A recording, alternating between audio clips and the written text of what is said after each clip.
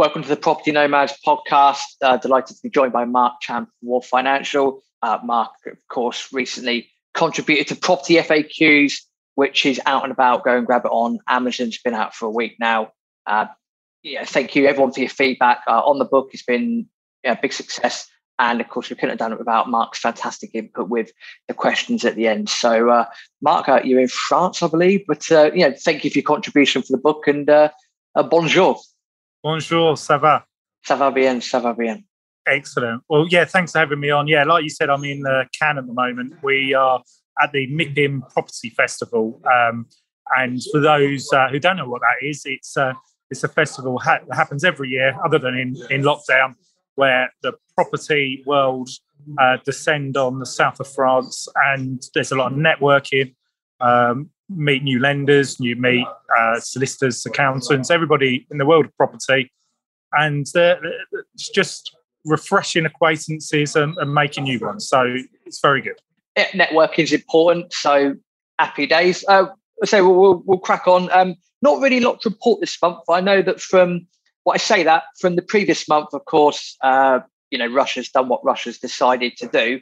Have you seen an impact in terms of the mortgage markets, the lenders overreacting to it? What's the deal at the moment? If anything, it's a bit of a strange effect, because what we were expecting was a rate rise, and we were talking about rate rises in previous editions of this. But what we see now is inflation is obviously going up, as we've seen, and I think they're now expecting a peak in October, November time, rather than April, May. So that's changed slightly. And would we see a rate rise? And it's a good question, because with all these material costs going up so much, and energy prices increasing because the supply could potentially be damaged, even though I think we only get something like 4% from Russia, household bills are going up. So to increase people's mortgage payments is going to be a double whammy. So I think it'd be held back a little bit. Hopefully the world will calm itself down, and hopefully we'll be able to keep rates lower for a little bit longer. Well, let's see what happens. Like I said, we'll go back to our predictions at the end of the year anyway. We had some great feedback from the episode with it's Andy from Lendinvest. In terms of, sorry to put you on the spot with this, but in terms of everything that's going on in Russia, Ukraine, etc., I've been reading there's been a bit of an impact on ESG and that philosophy. Have you seen any reaction from lenders with regards to green lending at all, or is that something to deal with later on in the year? We've not seen a reaction. I think already in place was an initiative to force the green lending into the customer's mindsets. And with the changes that need to happen by 2025, I think it is, they're very much bringing it to the fore now to prepare people. And you are seeing discounts on rates for those that are classed as green homes. And I think that will just be ramped up in time. I think the green issue gets pushed further forward by the Russia problem. But have lenders actually done anything different? Probably not. I think it was already part of their plans. I don't think it's made a massive difference. But it's just on the fore of everybody's mind. Okay, perfect. On the radar, not an issue. I'm sure, again, that's a subject we'll touch upon moving forward. The only thing I've sort of got from my end, appreciate it might be a bit of a quick episode, this one. The only thing I've got from my end is having a look around property groups and whatnot online. It seems a few people are not overly happy with valuers at the moment. Quite a few people saying that there's been quite a few down valuations. Is that just people erring on the side of caution? Has that got anything to do with events in Eastern Europe? Any thoughts on that? So the question is, what is a down valuation? Is it that a property investor, purchaser, whatever, have overestimated it, or is it that the value has gone, do you know what, I really want to penalise these people and put a down value on it? So it's a very difficult thing to quantify what is a down valuation. I was talking to a lender only start of last week it was, And they were saying before they even look at any transaction, they look at comparables online. And they are able to see what's going to be overestimated straight away. And it's obvious. So, yes, we do see down valuations, but are they actual down valuations? In some circumstances, yes.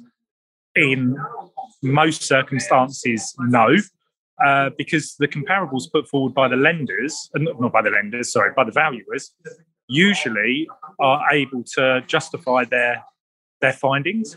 And if you think at the moment, the market was so hot last year, especially up to the stamp duty holiday ending, it has to relax a little bit. You can't keep going up and up and up and up at a rapid rate. So people thinking, you're going to get 10% growth every year on your property. It doesn't happen like that. And maybe the values that were, that are feeding through now on net house prices and so forth, they're probably from pre-stamp duty holiday or when the stamp duty holiday happened. So they're slightly inflated, I think. So, yeah, there will be down valuations, but I think more often than not, it's an overestimation or looking at the wrong data in the first place. That good way of looking at it. I hadn't actually considered the other aspect of that. A very good point well made. Just goes to show, do your homework, do your due diligence. It's important. Finally, something that you and I have discussed sort of off record, but I think might be quite useful for people that are getting into this field of work, mezz finance. So just a very brief snapshot of it. What is it? How does it work? And how can Wharf Financial help in that regard? People think of mezz finance as an exotic product, and it isn't. It's very bog standard, boring, but it does have a use, a very good use, but only in the right hands, I would say. So if you can imagine it, it's just like a second charge, really. You borrow your first charge, but then the second charge is the mezz lending. So if you're doing a development, the mezz just sits behind your normal lender and just gives you a little top up. And that little top up, because it's higher up the risk curve, it's the bit that would default the first, and it's the bit that would be attacked the first. You have to price it as such. So instead of paying like 0.7 or whatever, or 1% up to 1% for your refurb or development loan, you're going to be paying nearer 2% per month for that part of it. So it's in essence a second charge in the development world, and it's really quite simple, but it's really important. Two things: one, to find the right lender to work with who will want to allow a second charge or a mezz behind it, or the other thing to bear in mind is you need to understand that you're borrowing a hell of a lot compared to the value of your property. And if anything goes wrong, you haven't got much wiggle room. And they're going to be, they'll work with you if you get the right lender.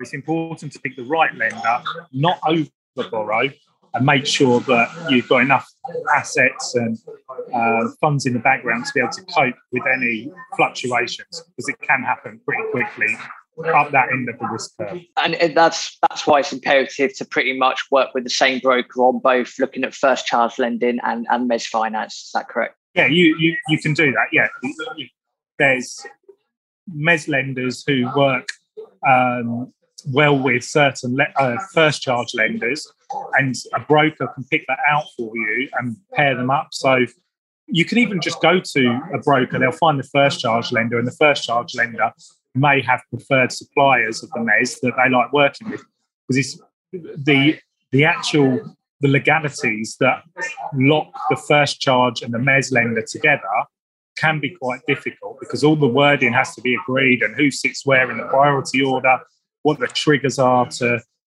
kick in a default, all that sort of thing. When there's two lenders on it, it becomes a more complex deal, hence the pricing, and it's very